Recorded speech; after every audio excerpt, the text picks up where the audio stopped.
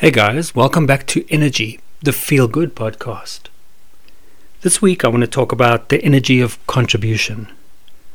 Contribution as a concept to happiness and fulfillment. The gesture of giving to the world and the energy of the universe as an acknowledgement of our connection and our responsibility. Here are a few definitions of the word contribution. Something that you contribute or do to help produce or achieve something together with others.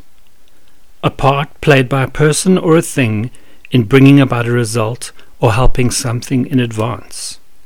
A gift or payment to a common fund or collection. The giving or supplying of something as part of a share. I think the common thread is that our contribution, however small, ends up contributing to a far greater, far more meaningful, far more universal whole. Contribution basically feels like we're temporarily putting our needs aside to play a role that seemingly benefits others only, not us, only to find in the act of giving we end up receiving. If there's an element of service in our awareness, there's an energy of contributing, of giving of ourselves that's almost divine. As ethereal as this sounds, the magic is in our energy redirection, moving our thoughts from ourselves to others. And in doing so, funnily enough, this helps us reconnect with ourselves and our true purpose. Purpose definitely holds an element of contributing.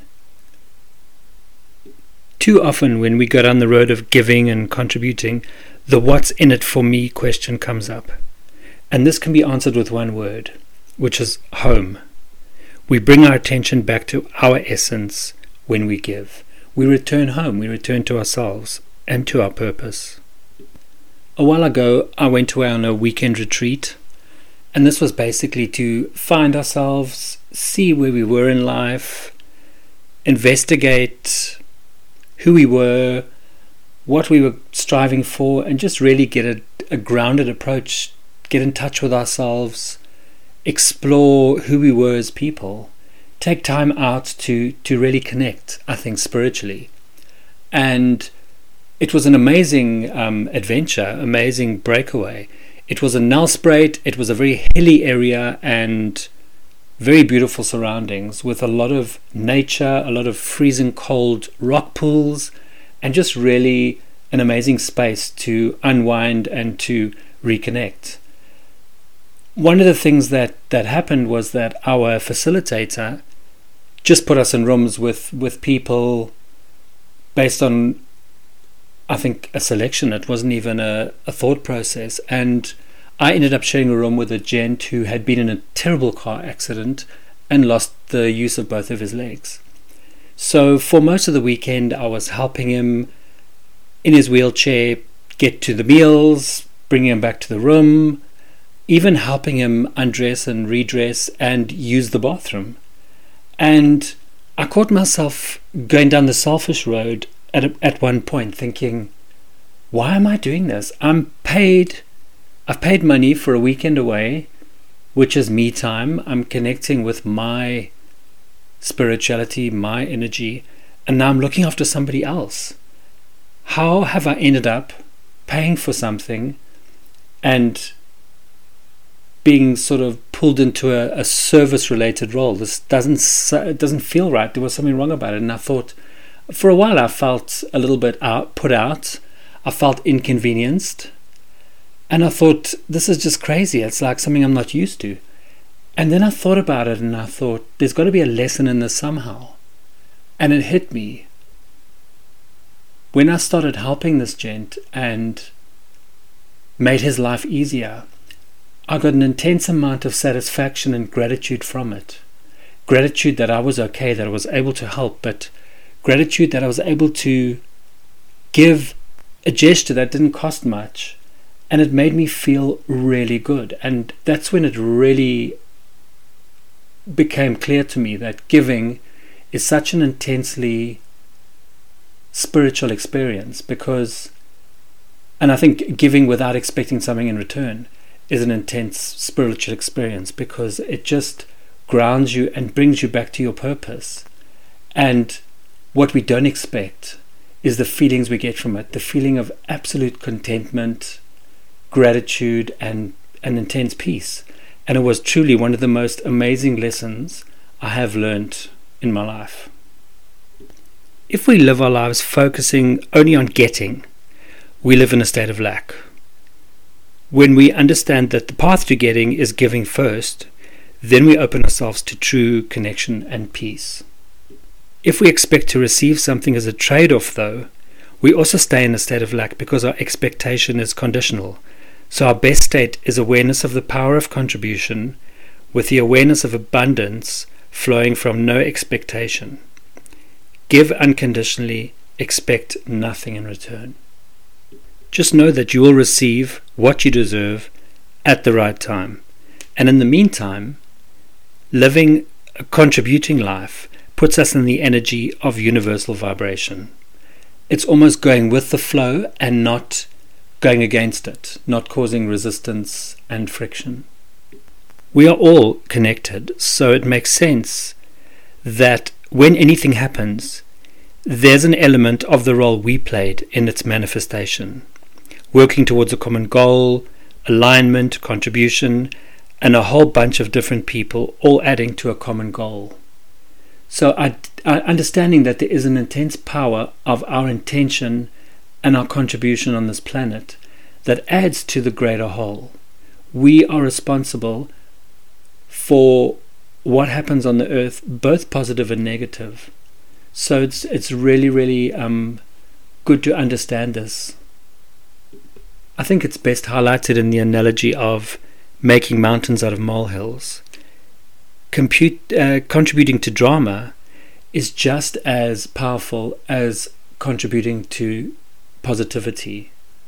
If we give our energy to negative things, we are as successful in growing that as if we give our energy to positive things and constructive outcomes.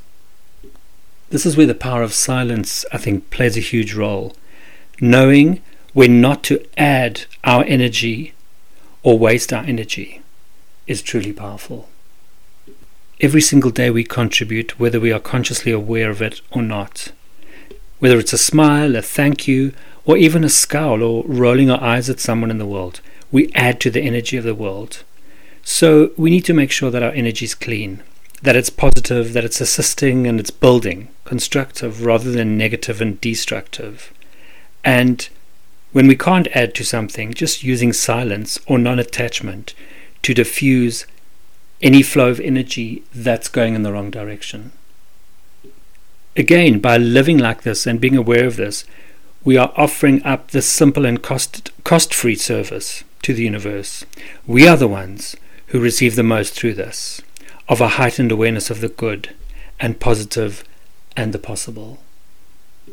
I think this is the secret also to true contentment that so many of us don't understand, that it comes from us. Nothing is getting done to us. We have the ability to connect with a flow that we want, and that flow being universal flow, which naturally has a very, very positive energy connected to it. This energy can even be accessed in the craziest and most tense of times and environments. It might take a little bit longer, and it might take a few attempts, but positive always trumps negative, as good always trumps evil. Just holding a consistent belief that we will turn the bad into good is all it takes.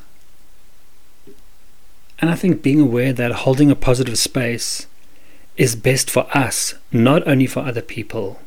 We are the ones that benefit from a giving heart, from that energy. We're not spiting anybody else if we decide to be stern and harsh. We're spiting ourselves. They say that our subconscious hears everything we say. So even if we are dissing somebody else, speaking ill or bad of somebody else, our subconscious reads it and hears it as it was intended for ourselves. So I think that's a key trick and a key hack to understand as well. When we are moaning about something else outside of ourselves, we're moaning about our existence and ourselves. If you ever notice the traits of happy, content, and successful people, they always seem calmer and directed and focused and engaged. They don't pick up on any negativity. They're in their own state of purpose. They're in their own flow. This can sometimes seem frustrating for us, but it can also feel magnetic when we are attracting the positive.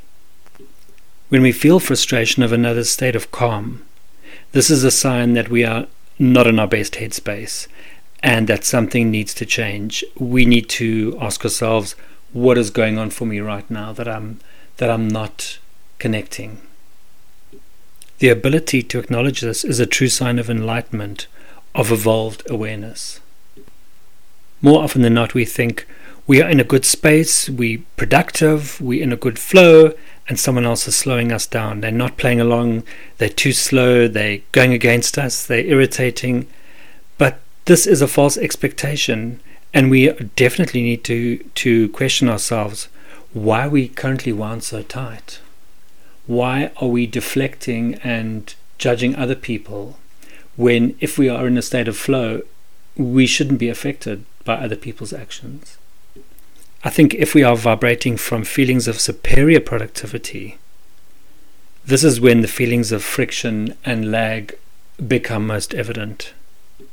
True contribution includes an element of freedom then, of allowing the pace of others not to affect our pace, to let go and let them catch up later on their time, having no expectation that everyone must be equally focused and contributing at any given time.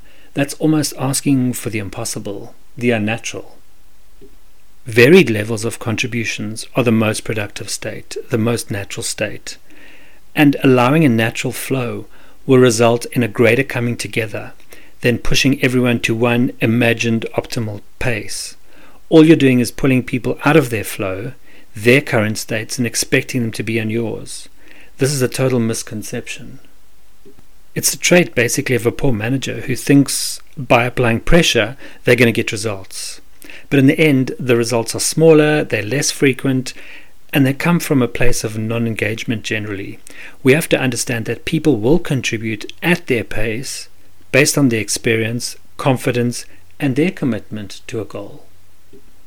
If we allow that freedom for people to join at their pace, there'll be greater pieces of themselves given. The goodness will linger longer, it'll be more lasting and possibly more meaningful. And often we are more surprised by the contribution of what people give when they're not being forced to give. We are therefore better off focusing on creating a space where everyone feels comfortable to contribute in their way and at their time. Then we get the most out of everyone when we give them permission to enjoy the journey, and in doing so, we will achieve that great success. Apply pressure, not everyone will respond. Haste definitely makes waste in this instance. Applying pressure is removing enjoyment, reducing engagement, and squeezing the fun out of everything. It's also reducing potential contribution.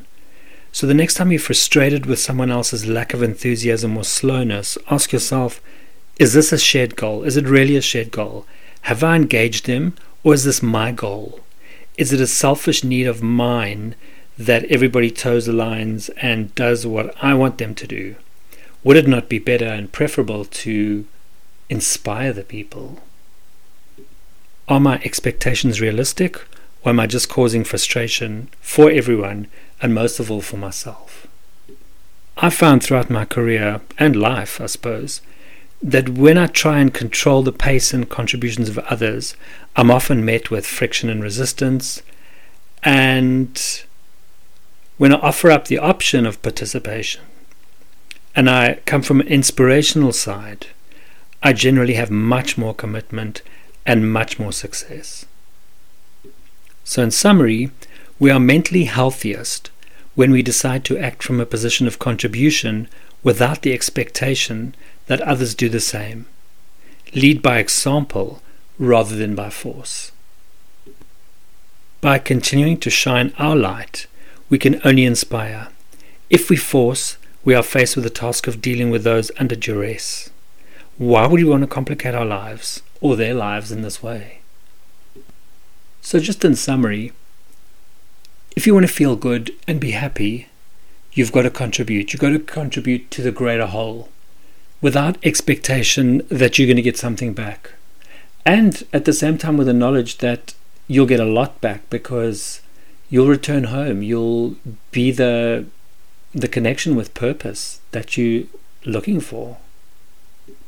Also understanding that as much as you feel the need to contribute and do something that you desire, other people may not feel that same need at that same time, and that's okay. So letting people go and not being attached to the fact that your idea is the only idea and everybody else should toe the line, just giving people space to be themselves and pick up from what you're doing from an inspirational perspective rather than from a fear or, gosh, I'm not pulling my weight sort of perspective.